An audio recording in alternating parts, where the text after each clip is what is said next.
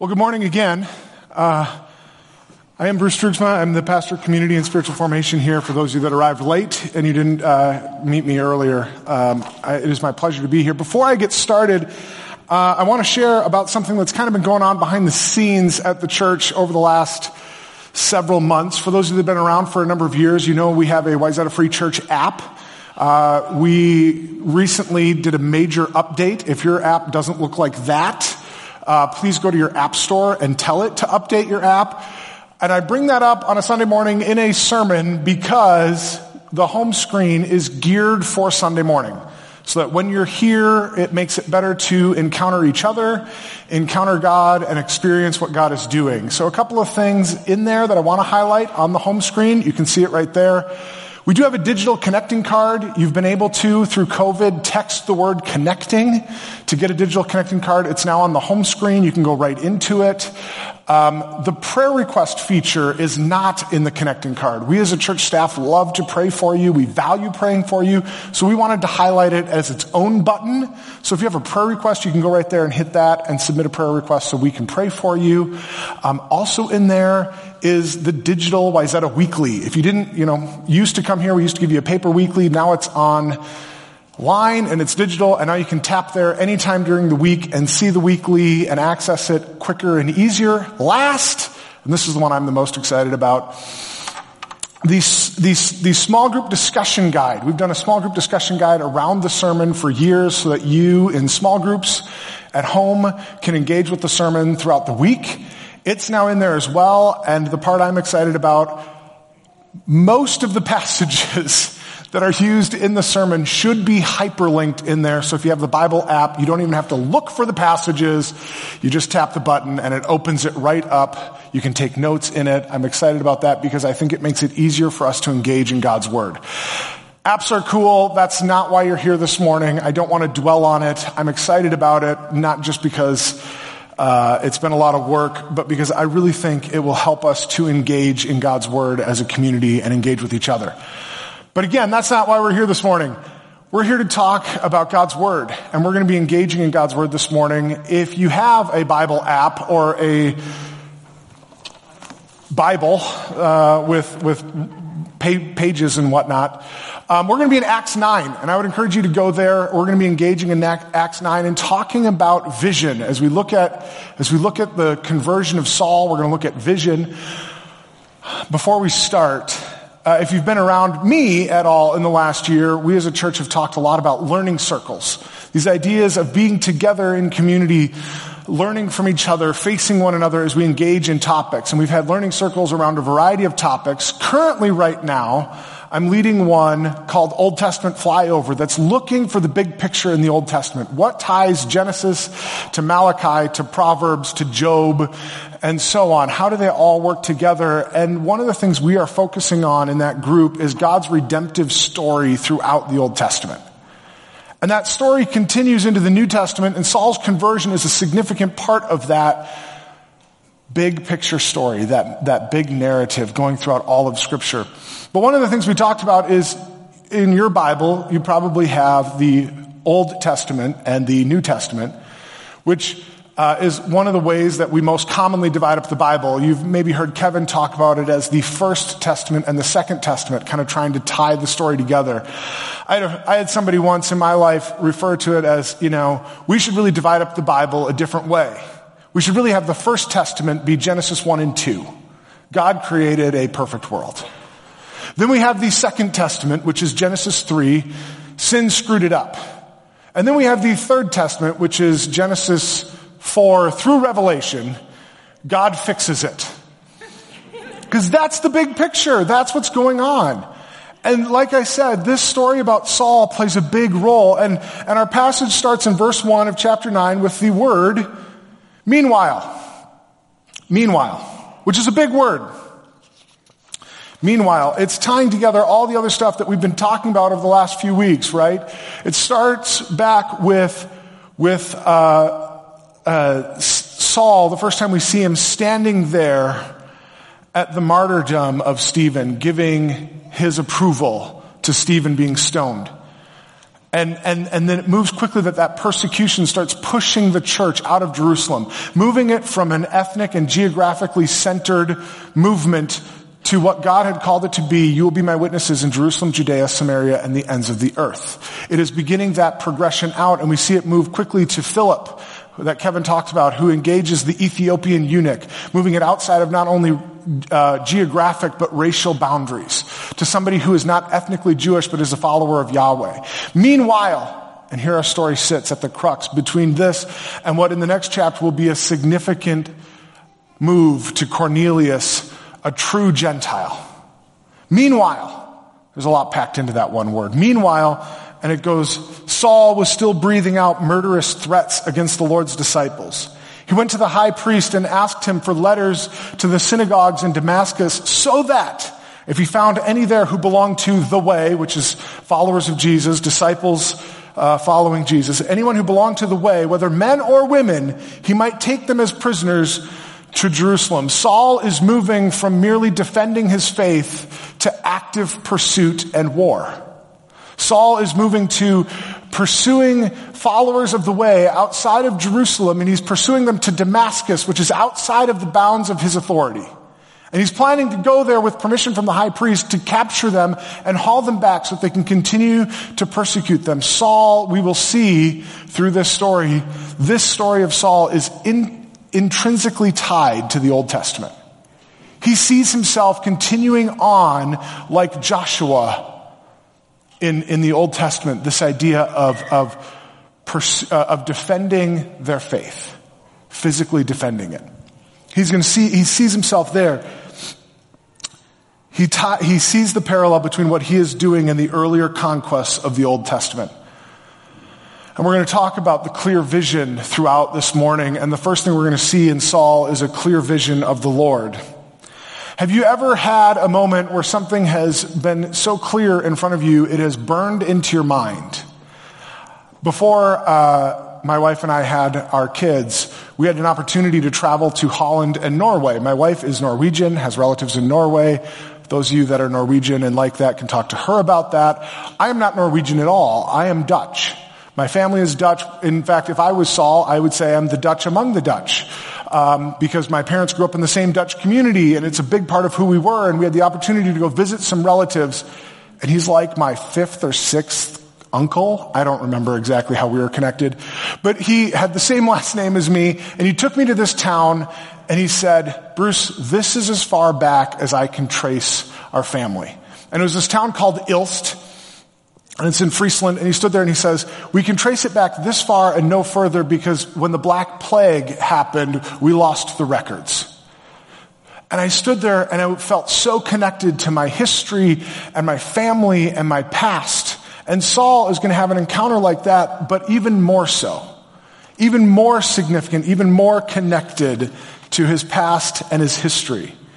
There was a historical symmetry between his encounter with God and other encounters with God in the Old Testament, specifically Ezekiel and Isaiah.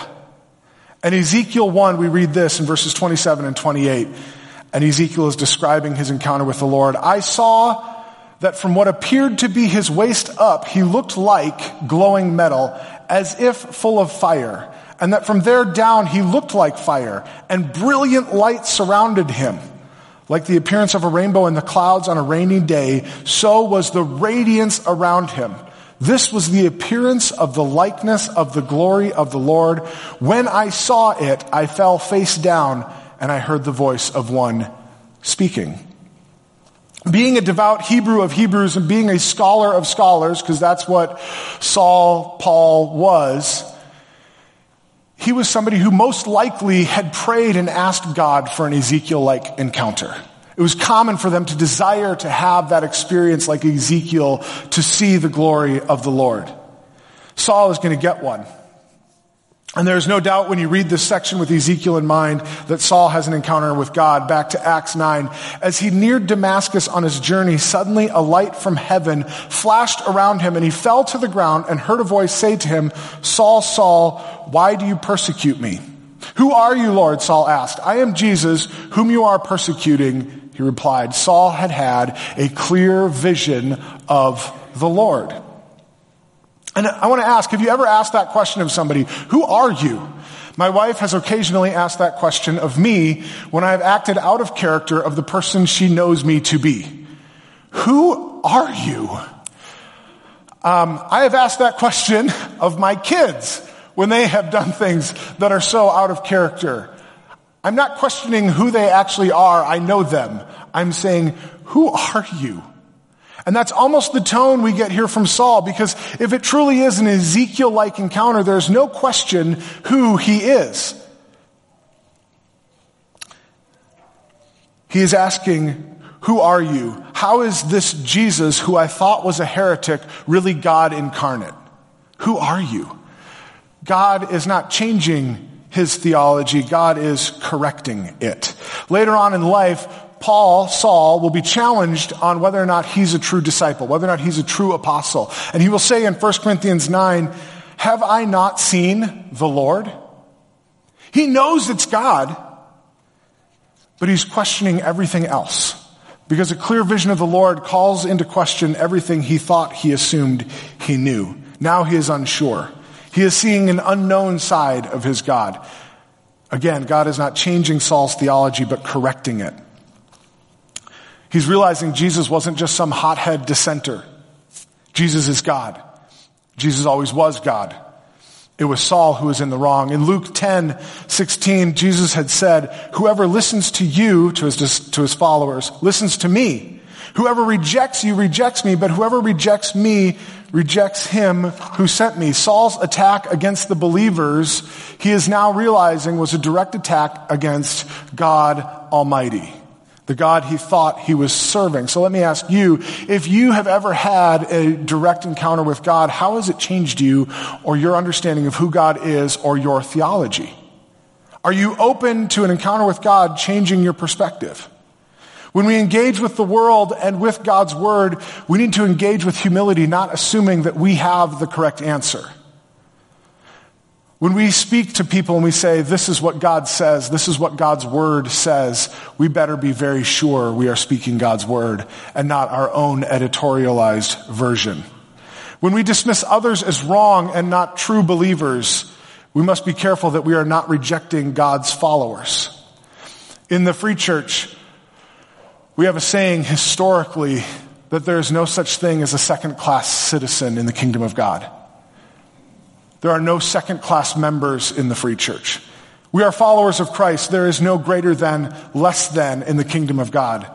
As I think of the issues we have faced over the last several months in our country, and again, especially in light of what's happening in Myanmar and Atlanta, where is God moving in ways that we are missing because we are so focused on ourselves and on what we desire that we are missing God?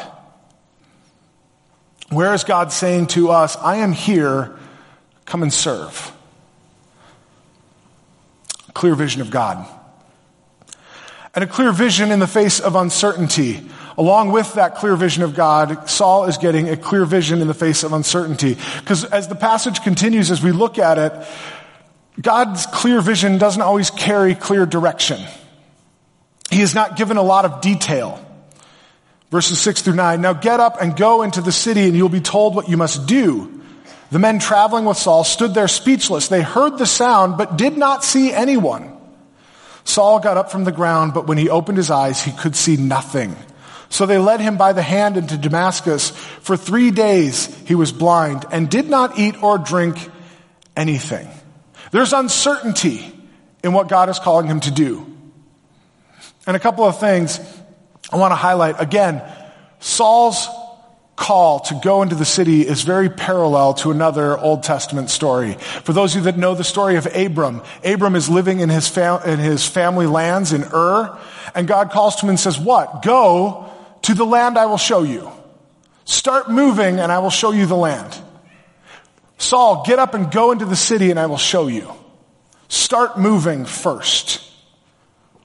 Maybe God is waiting for movement on our part before he reveals the next step. Oftentimes in my life, God has moved in my life not as a roadmap saying, here's how you will get from A to B. You're going to go this way, this way, this way, this way, this way, and get to B. And instead, oftentimes when God is moving in my life, it's like listening to Siri giving me turn-by-turn directions.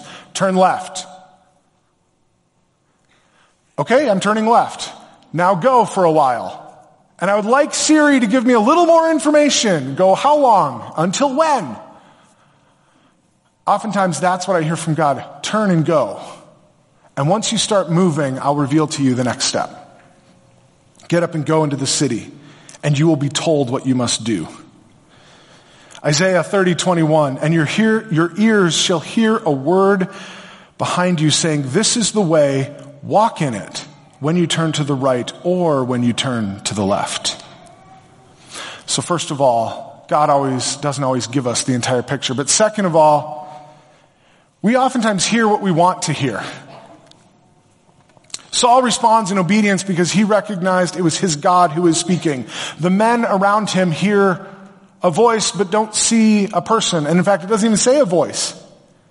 They heard the sound. It's a parallel to John 12, where we read that Jesus is speaking and he says, Father, glorify your name. Then a voice came from heaven. I have glorified it and will glorify it again. The crowd that was there heard it and said it had thundered. Others said an angel had spoken to him. Jesus said, this voice was for your benefit, not mine. To those around Jesus, it was thunder or an angel. For those around Saul, it was simply a sound. They were not willing to spiritually see God in the voice they heard. Where has God been moving that you have simply not been willing to see him? Where has God spoken but you have not heard? And finally, the irony of the situation of the spiritually blind leading the physically blind is not lost. Are you open to God working in those who are still without spiritual sight?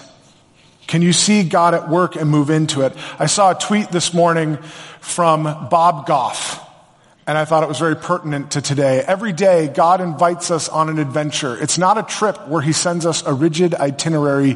He simply invites us, and then leaning over, he whispers, let's go do that together. Where is God leading? Where are we willing to follow? A clear vision in the face of uncertainty. A clear vision of our future. Acts 9 continues, in Damascus there was a disciple named Ananias. The Lord called to him in a vision, Ananias. Yes, Lord, he answered. The Lord told him, go to the house of Judas on Straight Street and ask for a man from Tarsus named Saul, for he is praying. In a vision he has seen a man named Ananias come and place his hands on him to restore his sight. Lord, Ananias answered, I have heard many reports about this man and all the harm he has done to your holy people in Jerusalem. And he has come here with authority from the chief priests to arrest all who call on your name. But the Lord said to Ananias, go, this man is my chosen instrument to proclaim my name to the Gentiles and their kings and to the people of Israel. I will show him how much he must suffer for my name.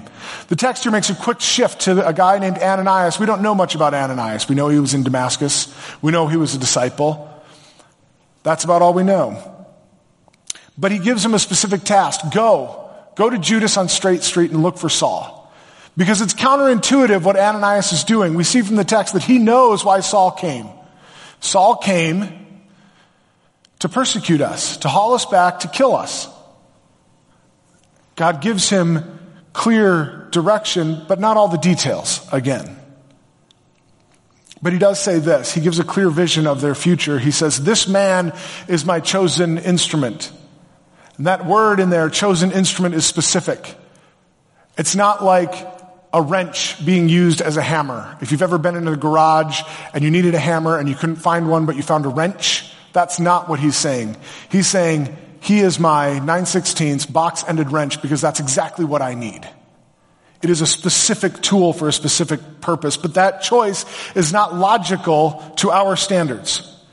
God is sending Saul to the Gentiles, the Hebrew of Hebrews, the scholar of Jewish law and custom. Why would you send him to the Gentiles? The Gentiles don't get Judaism. It is not logical. When you want to reach the pagan world, the person to do it will not be a hardline, fanatical, ultranationalist, super orthodox, Pharisaic Jew. Why? Because that's illogical. But that is who God chooses. And it doesn't make sense to us, but these men are moving forward with God's plan because they are listening to the Holy Spirit. The Holy Spirit has given them a clear vision for their future. And Saul is most likely sitting there at some point when Ananias says to him, when God says to him, I will show him how much he must suffer. And note the posture of both men. Ananias sees a vision. Later, Saul sees a vision, and it's clarified because he was in prayer. Both men are in prayer. Do you want to hear the Holy Spirit? Be in prayer. Do you want a clear vision of our future? Do you want to know where God is sending you? Spend time in prayer. Do you want to have the Holy Spirit move in your life to reach someone? Be in prayer. Do you not understand a group of people but want the Lord to work in that group? Pray for them. Do you see God moving in a group that you do not feel qualified to engage with? Be in prayer. And that ties directly to our last point. Because when we are in prayer, God gives us a clear vision of how God sees us and those around us. Acts 9:17 through 19. Then Ananias went to the house and entered it. Placing his hands on Saul, he said, Brother Saul, the Lord Jesus, who appeared to you on the road as you were coming here, has sent me so that you may see again and be filled with the Holy Spirit. Immediately, something like scales fell from Saul's eyes and he could see again. He got up and was baptized. And after taking some food, he regained his strength. Brother Saul, not Saul the persecutor, not Saul the enemy, Brother Saul. Ananias quickly moves from seeing Saul how he saw him to seeing Saul how God saw him. Brother Saul, he says, because the bar for membership in the community of God is low. The bar for being a sister or brother in Christ is belief in the Lord Jesus Christ. That is the bar. Brother Saul. Who is the sister or brother you are not seeing? Saul is a brother because he has confessed Christ. Think of this especially in our uncertain times. Who is our brother or sister we are not seeing? In light of the trial of Derek Chauvin going on right now, in light of the rise of racial remarks against our Asian brothers and sisters, who are we not seeing that is hurting and is our brother or sister? Who are we missing? Who are we not seeing as God sees them? Now, Saul's theology isn't quite right yet.